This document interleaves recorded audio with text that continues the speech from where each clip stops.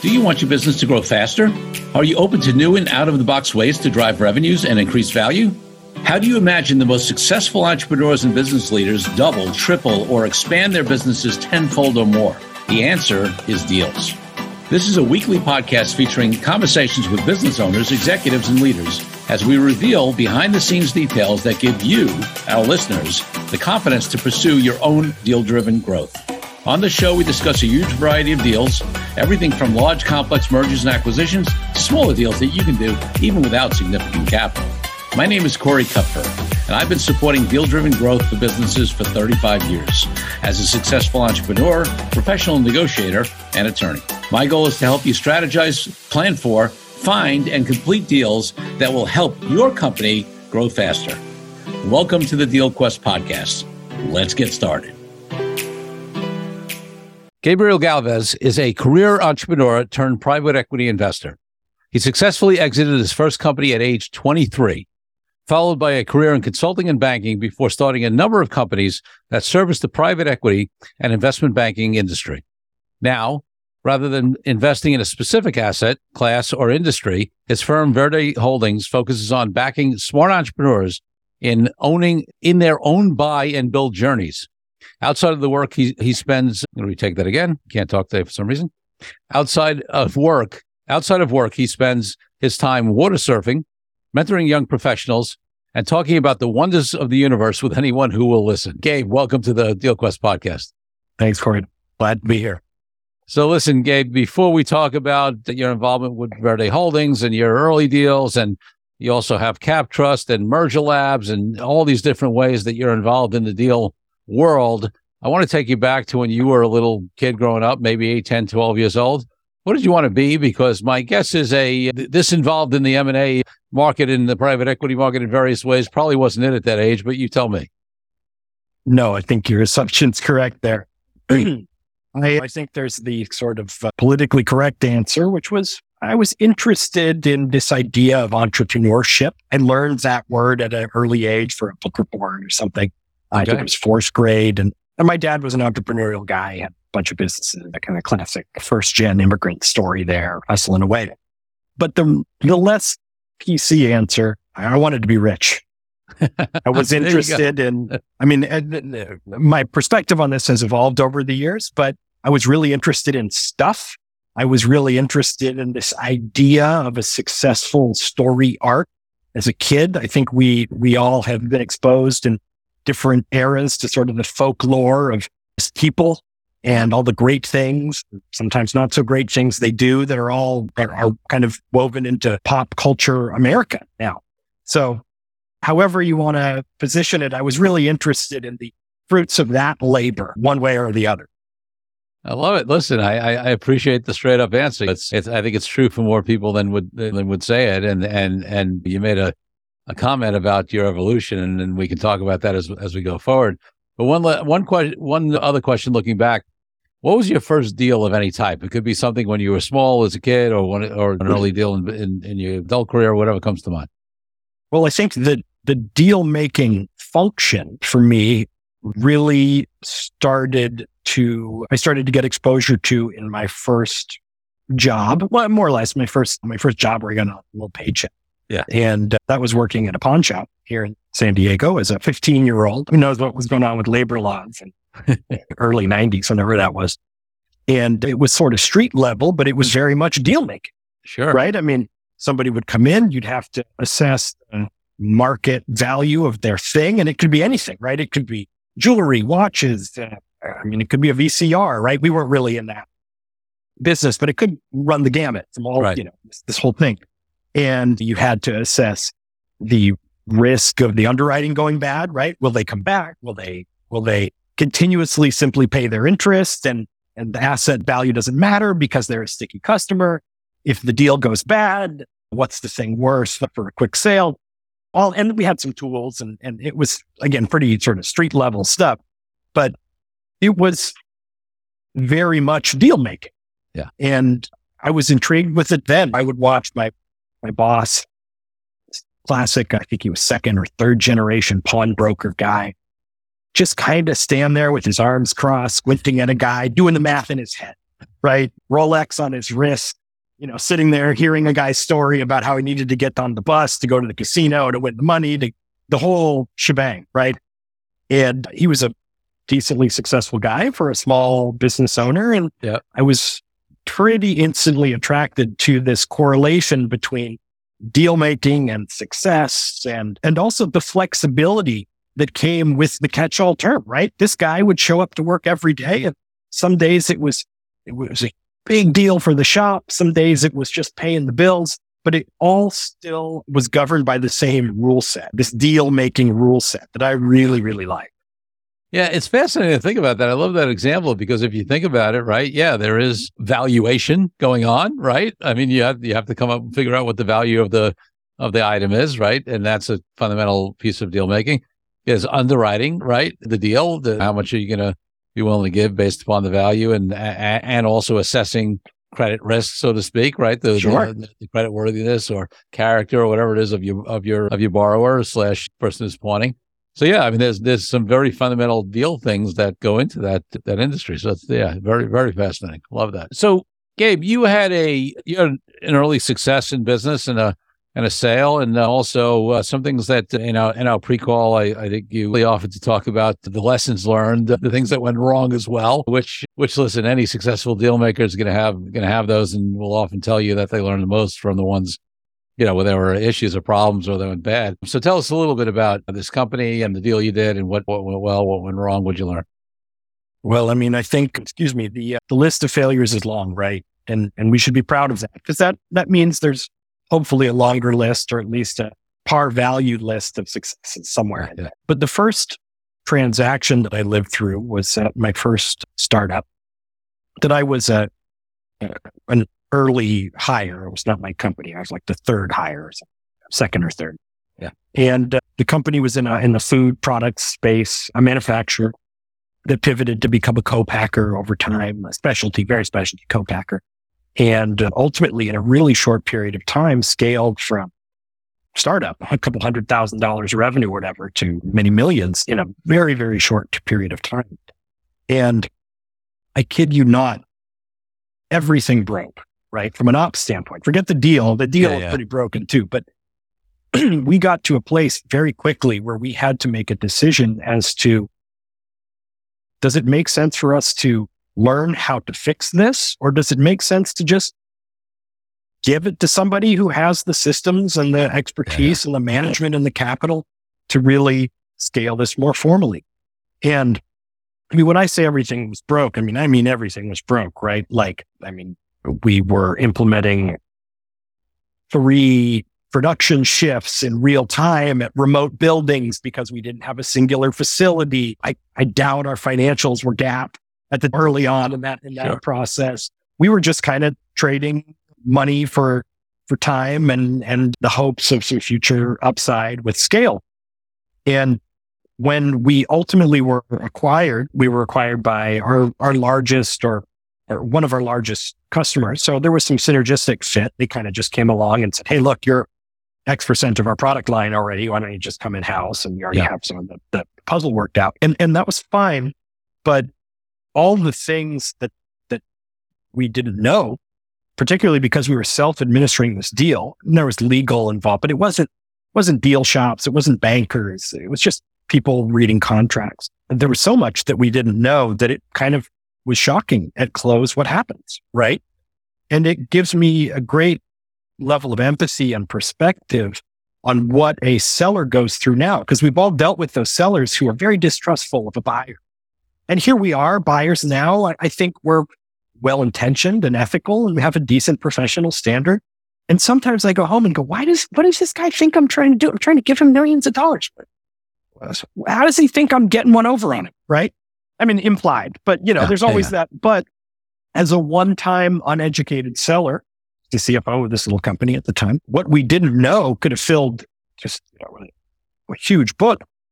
And I think for me, one of the most obvious things that we didn't know at the day of close, and we never really asked, was our management team got disbanded. Again, dummies, shame on us. We just kind of thought, hey, we're along for the ride. They're acquiring these assets. We're going to move into their facility. And the day of close, they said, hey, jerkos. We already have a CFO. We already have a CEO. You just need a GM to run your production line. And we're looking at each other going, what just, and they give you a check or a wire, whatever. And I think we actually got a physical check at the time. This was 2 decades ago and more than that. And just sort of walked out of the room and scratched our heads in the parking lot. I kid you not. And kind of said, well, what now? And I drove home. So what now? But that integration was, in retrospect, pretty flawed, simply because we weren't really well prepared for it. The lack of sort of pre and post visibility was pretty crappy. And I think the most painful part of the process, beyond us simply being unprepared, because this is not a critique of our buyer at all, really. We just did, right? Yeah.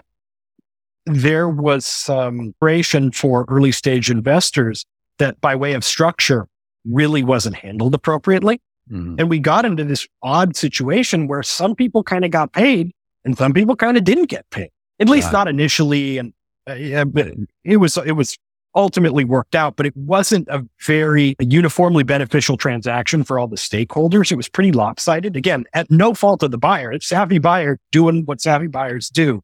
No criticism. But it was a weird moment in time to say both, hey, we sold a company that we grew, and the investors are calling me, asking me where their returns are. I don't work there anymore, right? Not only do I not work there, I don't really know, and I don't really have a sophisticated understanding of the implications of this deal structure versus reconciling that to honoring their various agreements. There's some convertible debt and all the classic startup financing mechanisms. And it was really a bizarre universe to live in, this world where people would come up to me and pat me on the back. Heard you guys sold. Congratulations. And then talk to a shareholder or an investor who calls me 20 times in a day until my corporate cell phone got disconnected because I didn't work there anymore. And then come showing up at my house, right? Going, what the hell's going on? And me very legitimately saying, I wish I knew. All I can say is I don't work there and my shares wired, and here we are. If I can point you in the right direction, I'm happy to do so, but I don't really have a lot of access. So it was really a mixed success. And I mean, speaking really frankly, in retrospect, it was pretty painful. Yeah. You know, I learned a lot, and it was the seeds to a whole career in deal making beyond some of my fun youth experience. But I didn't walk away from that feeling good about anything. Quite the contrary. I felt really like a failure who no one else recognized as a failure because we kind of just read the byline, right? And we sold, and I had this job, and now we're over here. And it was really quite a conflict-ridden, kind of lonely place to exist for a short period of time. I moved on, but the ambiguity, and I know a lot of sellers deal with this even in more sophisticated, larger, mature deals, the ambiguity of what next, coupled with feeling like I let people down, wondering, did we sell too soon? Was this the right buyer or just the right now buyer? It really weighed heavily on me for quite a long time. Mm. Yeah, I mean, listen, it's fascinating. There's so many lessons out of that. And one of the big ones, obviously, is, hey, who are all the stakeholders in the deal, and are they taken care of? Whether it's investors, whether it's employees, do we need any guaranteed contracts? So we making sure the allocation of the right, you know, how are we taking care of the investors, all this stuff. And I'm sure those are some of the things you obviously want to apply to deals going forward. So let's talk about that trajectory. So, I mean, you're involved with 3 different companies now that are all in the M&A space in various ways, whether as an investor, whether as sourcing deals, right? Connecting folks, information, training, that kind of stuff. But let's talk about, so where did you go from that first company, and give us a little bit of the journey on how you ended up involved with the 3 companies that you are now. Connecting the dots in retrospect seems totally wacky. And honestly, I don't, probably, again, because it was a challenging period in my life, and also because I've been very focused on building other things. Yeah. I haven't spent a tremendous amount of time recently even thinking about what happened in that year or those years in between really kind of hitting my stride, which didn't happen for me until I was early still, maybe my early 30s, late 20s. But I spent a good chunk of time after that exit having a good title on my resume, which I was proud of, and having a transaction under my belt, which, I mean, mixed blessing, but at a core level, really not know how to do anything. right? I mean, I just kind of had the tiger by the tail and we whipped around. Eventually I fell off and here I was. So all I really knew was how to survive hyper growth, rapid growth in our early stage company.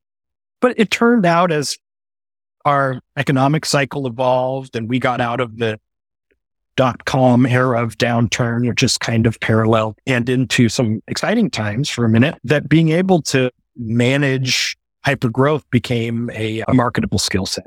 Sure. And that led to some consulting at rapid growth companies, most commonly on the kind of finance and broader accountability side, building the systems that we didn't have at that proto company that we knew we now needed. And I got really into the development of accounting systems and scorecarding and ultimately became a management consultant of sorts. I mean, that's what it was. And through that process, got to work with a bunch of great companies, got to get a bunch of exposure, and ultimately met a family investing in the geography I was in and became the CFO of this company, one of their portfolio companies, furniture company, components distributor, super sexy stuff.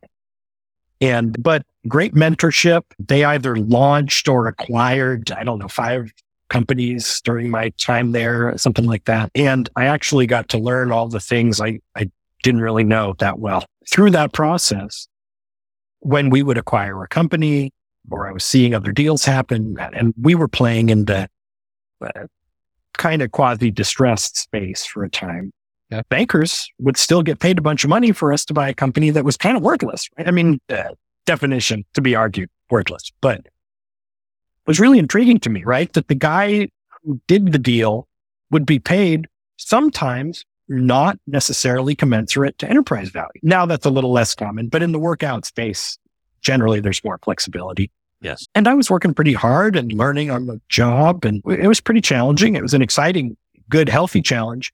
But in the back of my mind, I kept saying, these bankers I'm dealing with, they're making good money and don't do shit, right?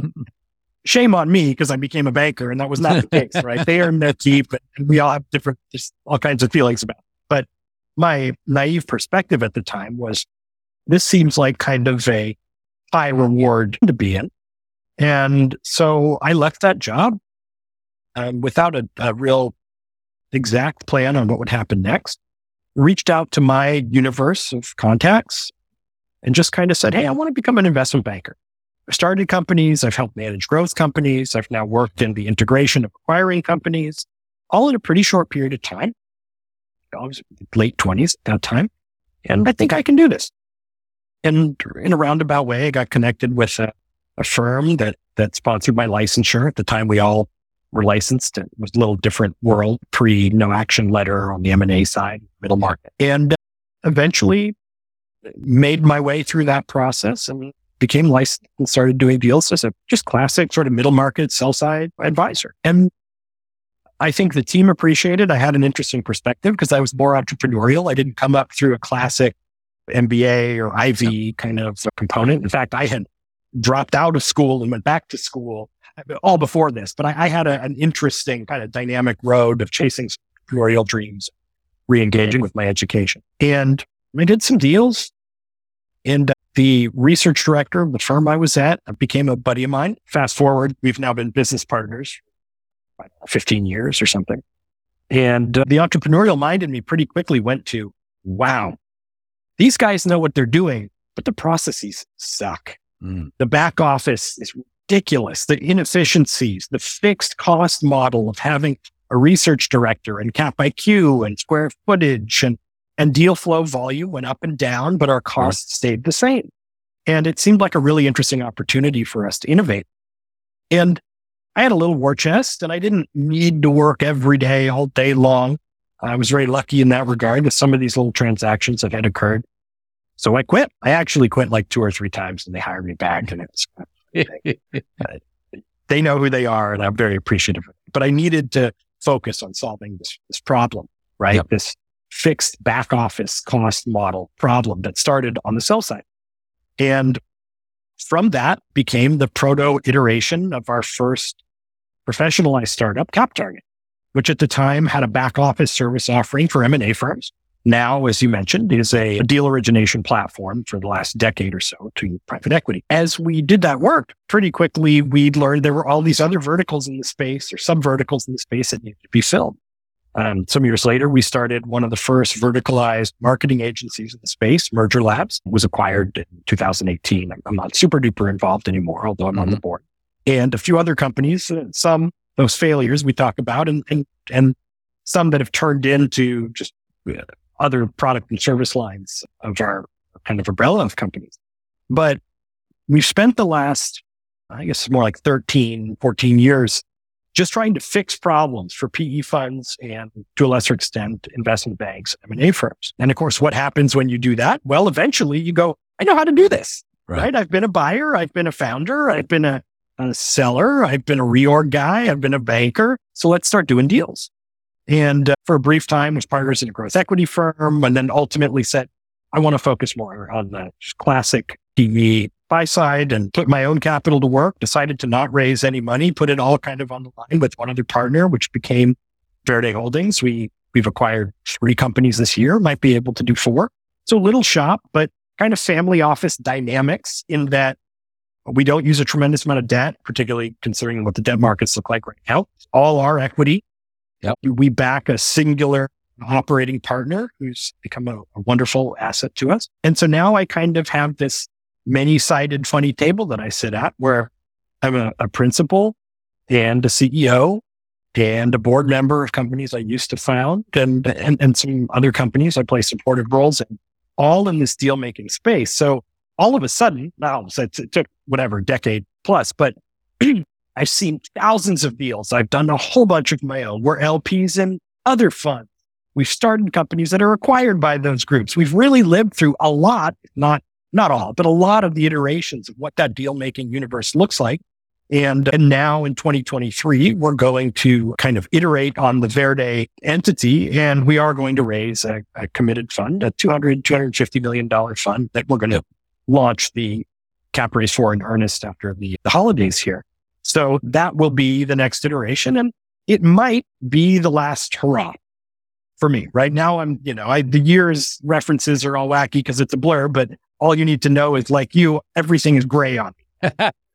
So I don't know how many more times I want to do this, but it's been a real pleasure and exciting roller coaster to do all of it in some capacity, kind of on my own funny little terms. Yeah.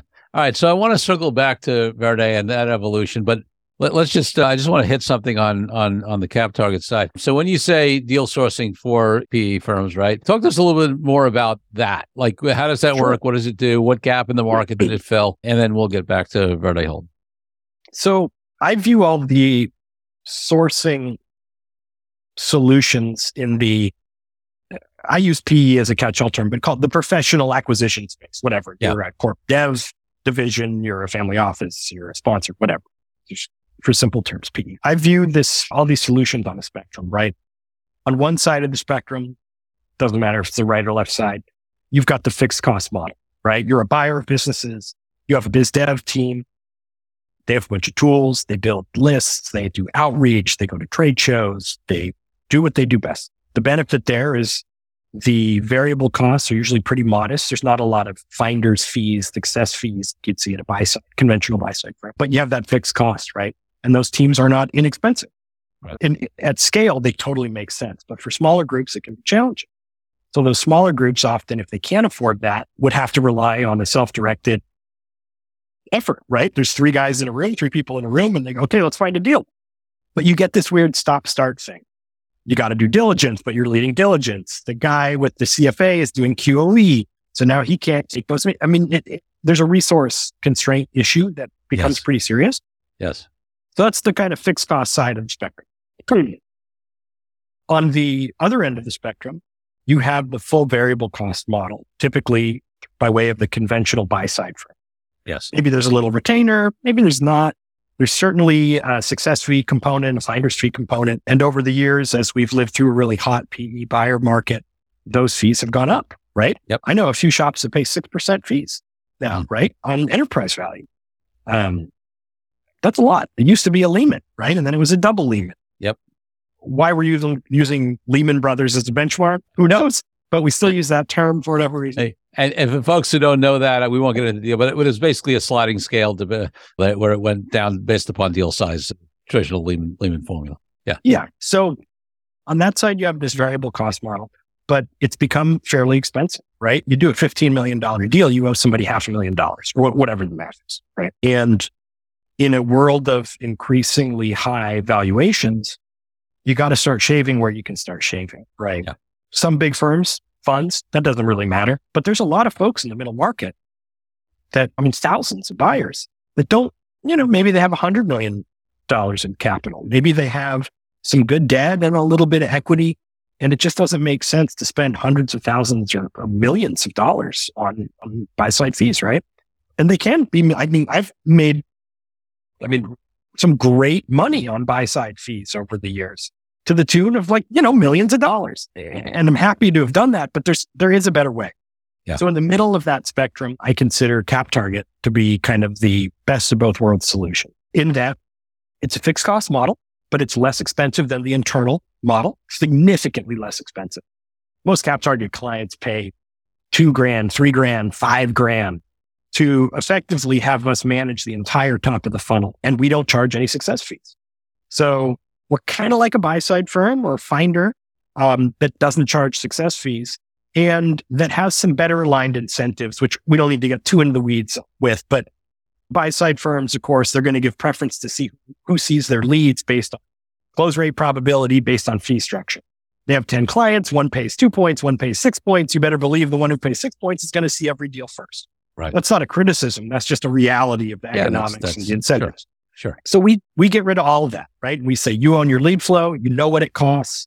We bring the horse to water. If he drinks, if he doesn't drink, doesn't really matter. We're here to just provide this top of the funnel kind of function. And this year we onboarded nearly 200 new PE firms in the space. We've worked with some thousands of them over the last 10, 12 years or so. And for me now as a buyer, it's taught me a lot about sourcing and a lot about best practices and the deal making and the search space. So that's kind of where we fit into all that. And everything else we've done has kind of been spawned from this initial effort that we've undertaken by way of CapTarget. Great. Let's take a break from the show for a minute so I can invite you to a new way to determine your deal readiness. I created a fast and easy assessment that will determine exactly how deal ready you are. Once you complete the assessment, I use your responses to identify the obstacles that are holding you back from being a deal-driven growth genius. It's as easy as heading to CoreyKupfer.com/assessment. That's CoreyKupfer.com/assessment and filling out a few multiple choice questions.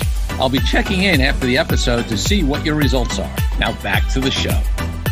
Okay, so now let's get over to the Verde Holdings side. So up until now, you said it's been your capital, right? You and your partner or partners, you're about to raise a fund.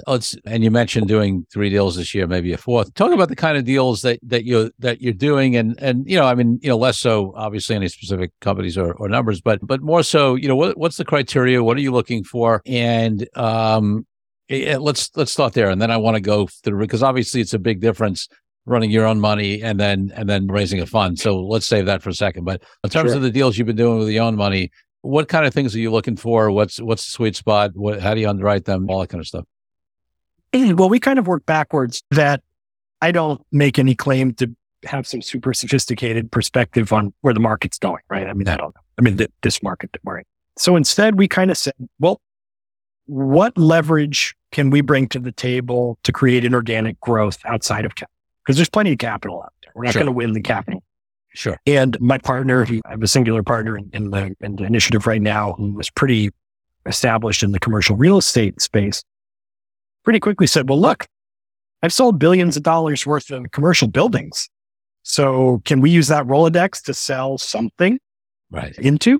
And pretty quickly we got into the catch-all commercial property services category. I know you've done a lot of discussing around some of the hot little sub-verticals there, which we're not super involved in, the HVAC and the roofing, which plenty of groups have done amazing work in. We don't play directly at that. But we started looking at the adjacent spaces and ended up on commercial landscape maintenance, commercial porter services to a lesser extent, touching all the stuff on the ground level outside commercial office and similar space. We bought our platform, a 47-year-old typing company that was actually pretty hairy, good company, but it had a bigger residential to commercial mix we would have wanted, but the pricing was really preferential. And we spent a year not only acquiring add-ons, but transforming that company into a nearly all commercial service provider by way of our own network. And we'll probably exit that portfolio in 2023, although we don't have a mandate that requires it, which is nice. We can just cash flow if we need to, but it now has nice recurring revenue from great clients and pretty predictable model. And because all of our companies are in Southern California, we don't contend with snow removal. We don't get into tree trimming, some of these other more regional add-on services. So it's pretty simple stuff. And as we move on to our committed fund initiative, it will likely have a similar but different. No, it's going to be in this same kind of catch-all space because we have an ops team now and we've developed a deal flow pipeline around this and probably just move up market a little. If we're buying companies, our EBITDA floor is $500K, right? At least for add-ons. Yeah. And I mean, anybody in the space knows, good luck how many deals you have to do to deploy $200 million at $500K EBITDA. Right? That's just not going to scale. But we wanted, speaking of the new initiative, to be able to go to the LP marketplace and say, hey, we put our own butts on the line. Yep. Our return numbers are as expected. And the model scales, right? The origination component scales, the op partner search scales, et cetera, et cetera. So I viewed this as a walk before we run initiative, and our partners, my GP and our operating partner are probably tired of me hearing me say on calls as we address challenges. I'll always chime in and just say, guys, all we need to establish here is that we can work together and get the terminal returns, right? All this other stuff we're worried about doesn't actually matter. Yeah. Because I want to tell a story based on a reality that we need to achieve in a short period of time. And that's become our focus now. So talk to me a little bit. One of the things we cover a lot is various aspects of the mindset of a deal maker. You obviously had some of these aspects and experience that had you very early on, whether it's just the focus on making money or the pawn shop and things like that. But I think there is a shift when you are investing in deals from when you go from using your own money to using other people's money. And I went through it personally when we raised a couple of funds and did some real estate investment back in the mid 2000s. And so talk to me a little bit about that decision, right? And also what comes with that. I mean, it's very different than being responsible to investors. I mean, you obviously had a little bit of experience more on the corporate side in that first company where you had some, actually, as you said, an investor showed up at your house. So I'm sure because of that, you're not going into this approach blindly by having responsibility for other people's money. So talk to me a little bit about that decision-making process. Well, I mean, at some point to scale the effort, the capital has to come from somewhere, right? This industry has been great to me, and I'm proud of the successes that myself and my team has had. But everybody has a finite level of resource, right? And we're not exempt from that. So there's a practical consideration there. Yep. And along with that, as you're alluding to, comes compliance and communication and a year-long roadshow, and could be 1,000 meetings. Yep. Right. In that year, split amongst a couple partners. And I'm certainly in a vacuum, not looking forward to that, but I don't even want to call it a necessary evil, but it's an appropriate trade-off for the ability to scale and participate and carry at a larger level.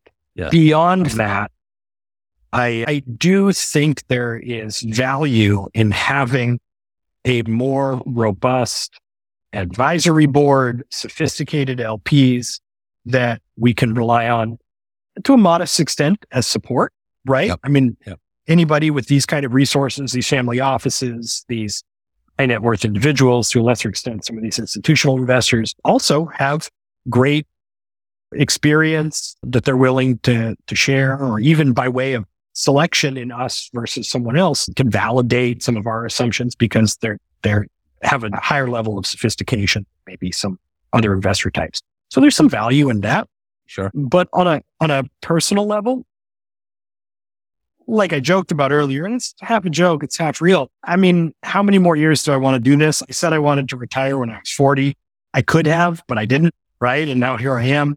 I enjoy working. I enjoy deal making. Everybody who knows me well laughs when I say I got one more big push in me. Dude, you'll be working 80 years old. I don't believe that. I want to go surfing. I want to go whatever, walk my dog on longer walks, just enjoy the fruits of my labor. And to do that, we need to swing a bigger bat. Yep. Right. And so here we are making the attempt to swing that bigger bat. That said, I don't imagine I'll be participating in Fund 5.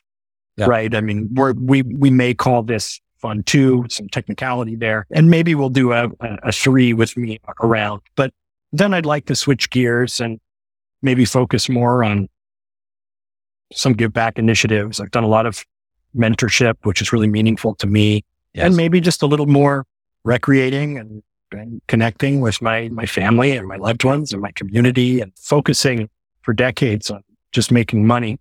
And I know you've had guests that have said similar things. I know you've lived through this to some extent. Can realize the short-sighted nature of it, right? Eventually you have all the stuff. I got a lot of stuff. all the stuff you ever wanted, I got. I see it and I buy it.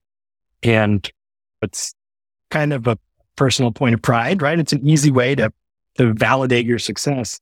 But there's other stuff that's much more important. And I think it's going to be time after one more big swing to focus on the next iteration of all that important stuff to me. Yeah. Listen, I get it. I mean, I think that's not for everybody. I mean, but it's natural evolution for a lot of people, especially I think people who are self-aware and it often goes from stuff to experiences to service, right? Mm-hmm. Like how much stuff can you have? How much stuff? Like, all right, no, I want to really have great experiences in life personally and whatever. And then it's like, okay, what kind of impact can I make? And I feel very blessed because I've come from a service impact mentality even through the entire time, as you have. But you're right. I mean, obviously you get a point where that can become more of a focus and stepping that up more as you're have to spend less time in building what you're building. So in terms of the fund, I mean, obviously you said you're probably going to be looking in similar areas. You're going to be, I mean, nobody can predict the future on anything, but obviously we're in a market right now where we've come out of a grow, all kinds of money in the space, valuations being high. And now it's interesting to see what 2023 will bring. We're recording this in December of 2022. It'll be released a few months into 2023. But obviously inflation's starting to come down, but we got interest rates. Most people think the Fed's going to push up some more, maybe not at another 3/4 of a point, but maybe at half, whatever it is. And in the stock market's been a bit up and down. How do you look at all? I mean, obviously you're going out to raise the fund. I don't assume you'd be doing that if you didn't think you could raise it. And if you didn't think you could deploy that capital in a way that still made sense. But talk to us a little bit about how any of those factors and market conditions affect how you look at deals. Well, I think a balanced perspective would acknowledge some of the challenges, but also acknowledge some of the opportunities, right? Fortunes have been made in down markets. We may not gain the benefit as significantly of leverage to juice returns, right? To bolster returns. But we may be entering an environment where valuations are back to normal. I mean, I think the conversation about global asset bubble, or air quotes bubble, what do I know, is not too far-fetched, right? So the hope is that coming out of some really exciting times and some really fruitful times by way of our potential LP base, there should be capital there that still needs to be put to work. And if it can be put to work at a valuation discount or a normalized valuation, there should be some hedge to risk from there. I mean, Yep. If the market is more risky, but we're paying 40% less for assets or something, blanket example statement, but there's probably some equilibrium in there that makes sense. But beyond that, I'm a big believer in kind of the show must go on mentality, right? Yeah. If we sit here and talk about all the bad news, well, things are terrible. And if you turn off the news, you go, oh, the nice house I'm sitting in, and wow, the weather's pretty nice outside, and I had a pretty fun day, and Yeah. I'm making some money and my team's happy. And then all of a sudden there's no bad news, right? And I'm not suggesting that ignorance is bliss and that we can be ignorant managers and custodians of funds, but that there's a healthy balance between recognizing that there is a new wave of not entirely understood risk on the horizon, but that somebody will be doing the work. And why should it not be us amongst many other smart, hardworking folks doing the work? Beyond that, specific to private equity, specific to middle and even lower middle market private equity, I mean, there's an important function to the American economy here as well. Yes. I mean, there's all kinds of great data about how many folks PE employs, right? From a portfolio standpoint. PE is integral to this amazing, robust American economy to continue to do whatever it's going to do, right? So in some sense, we also have an obligation, right? Yeah. And the third leg of that stool is, what the hell else am I going to do, right?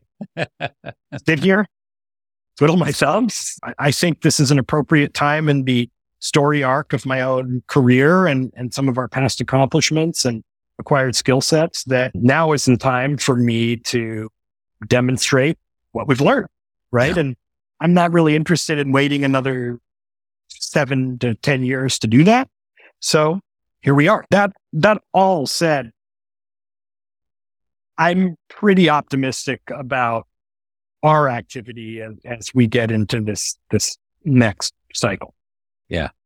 It's interesting. And I won't spend a lot of time on this because, well, first of all, we're coming to the end of our time, but also I've talked about it a bunch on prior episodes is all the stats that show exactly what you said. I mean, some biggest fortunes are made in down economies. There's no correlation between certain economic factors like interest rates and deal volumes. So anybody who gets stopped by that, deal structures may change, different segments may do better or worse, underwriting may change, whatever it is. But yeah, staying in the game is the key thing. And the other thing, I don't think I've said in this podcast, but it's sort of it's a belief of mine, so I'll mention it, is that, but it's almost like a mantra saying, and I say it to my team as well, that it's not being ignorant or blind. I'm aware and taking into account in my decision making the economic factors, including any headwinds. But I always believe that my personal economy is not necessarily tied to the general economy. Sure. Right. Like we get to create our own personal economy. It's not in a vacuum, and to some extent it's impacted by the general economy. I mean, I remember I got crushed in 2008, 2009, Great Recession, right? On the flip side, we grew significantly through the pandemic because of the sectors we were in and whatever. But the point is, I think that's a great contrast because my quote unquote personal economy or my company's personal economy was significantly impacted by one significant event, but another significant event, actually we did really well. So it's not necessarily correlated. And I think a lot of times, I think that's another mindset of a deal maker thing, is that the people who get stopped by that are really not, and I'm not saying this in a judgmental way, but they're not like that deal maker mindset has you figure out, okay, I'm still going to do deals. Just what are they going to look like, right? I'll take into account these factors and whatever, and look for the opportunities, like you said. So, I love that. I love when other people bring those examples because I try to preach that on this podcast, and I don't want them to always hear it from me. I like that. I like that a lot. I think there's something to be said about just this idea that to your personal economies kind of a concept, that there are all kinds of spaces that are countercyclical. There are all kinds of data points that are not necessarily meaningful. We talk about the price of gas all the time because we see the price of gas 30 times a day as we drive down the street, right? But at the end of the day, look, my office is a couple miles from here. And I have an electric car, and I have solar. So what am I actually spending on gas? I'm not saying I'm immune to its impacts, but there are plenty of these metrics that we feel and see every day that really are less meaningful, at least to us specifically today and what we do, than they are to other people or that they are to the general, whether it's the culture or the media or whatever wants us to think, not because of any nefarious tilt, but just because they're easy metrics to talk about. Price of milk, price of gas, etc. But if we drill down, there's other stuff going on there that can be way more meaningful. If we can understand the metrics that actually matter to whatever our given space is, I think we can have a more evenly colored picture of what the heck is going on. That all said, nobody has a crystal ball, but to belabor the Wayne Gretzky quote, right? I mean, we miss 100% of the shots we don't take. So we're going to keep taking shots and keep doing what we know how to do. And I have a feeling it'll shake out pretty well. Yeah, good stuff. So Gabe, before I ask you my final question, if people want to find out more about what you're doing, whether it's any of the companies or potentially if they're interested in the fund or anything like that, what's the best place for them to find out more information? Social media footprint is pretty modest. I think there's some real bad stuff going on the internet here. I know it's part of your ethos is what I've been told, right? It is. But I mean, certainly you can find me on LinkedIn, look up Gabe Galvez or Gabriel Galvez. You'll see me there listed. I'm happy to connect with folks. I like to have these conversations. I think they're really important. BE guys out there listening should always consider checking out CapTarget. I think we have a valuable value prop, captarget.com. And beyond that, just walk down the street and see if you find me wandering around staring at the sky in the middle of the day, because that's often what I'm doing. And I think there's a lot of value into doing stuff like that as well. And listen, he gave it away in the bio. When you reach out to him, just tell him you're willing to listen to him talk about the universe. And I think you're going to be Corey. I mean, if we want to contextualize all the silly stuff we're doing, which, I mean, it has meaning and there's some importance, but our lack of understanding on why we're here, where here even is, when here even is really baffling. And I think it's important for us to allocate a little mind share to that as we live in this day-to-day value creation conversation, because there are ways to create value beyond simply return on equity multiples. And some of those come through that, whether it's introspective or communal conversation about these other things that might fundamentally change the application of all this stuff we do every day at some point in the future. And I think we need to have a balanced approach to valuing the little stuff to the big stuff. 100%. My final question of the podcast, Gabe, is always about my highest value in life, which is freedom. And for me, that means everything from freedom for all people from oppression in the world to the reason I haven't had a boss in decades and I run my own companies. What does freedom mean to you, and how does it impact your life and business? Well, I mean, I use a different word, but I think I have the same sentiment in that I talk about autonomy a lot, whether it's personal autonomy or autonomy as a team to make decisions, et cetera. But I think the byproduct of freedom or autonomy is this awesome opportunity for growth, right? I think freedom, particularly because the word's been so politicized, has become to gut punch feel like something else. And I view it as this opportunity to become who you want to be, to learn what you want, to impact who you want, to collaborate with whom you want, to talk about what you think is important. This is what freedom really gets you, right? It's not about only the things we talk about in kind of the day-to-day context of freedom. It's the autonomy to explore and apply wherever you want. And we happen to live in this socio-economical model that really supports that. Yeah. And when we talk about America being great and freedom, and there's all kinds of counter arguments now to some of the challenges, and I don't want to minimize those too much, but we have personal autonomy still. The choice to have those conversations, the choice to explore those ideas, to work with those people, to have these conversations. And I think that level of autonomy is one of the most transformative things. I don't view it as a static existence. We are free, right? No, it's a transformative tool. What do we do with freedom? Yeah. Right? What can we do with autonomy? What can we do with freedom? And everyone has a different answer to that. But I think it's more important than freedom ain't free, right? Which it's not. But let's do something, right? Let's own that. So now what? What are we going to do? And we all get to make that choice. And I don't believe there's a right or wrong choice to make, but just pursuing that, I think is really a highest and best use of our most, valuable brain power. Love it. Gabriel Galvez, thank you for being such a great guest on the DealQuest podcast. Thanks, Corey. I appreciate it. Thank you for joining me on this episode of DealQuest, where we help you understand how deal-driven growth can be your ticket to freedom. I want to invite you to a unique way to tap into the wisdom and experience of the DealQuest community. Join the DealQuest Deal Den Zoom calls, a free monthly 90-minute mastermind. In the Mastermind, we address all the challenges you may be facing and help support you with the opportunities that may arise in terms of deal-driven growth. You will get input not only from me, but all the members on the call will collaborate and serve each other in a mastermind format. To sign up for the free mastermind, go to www.CoreyKupfer.com/DealDen. That's CoreyKupfer.com/DealDen. I'll see you there. I'm Corey Kupfer. Until next week, wishing you the freedom and financial prosperity that I know your Deal Quest will bring.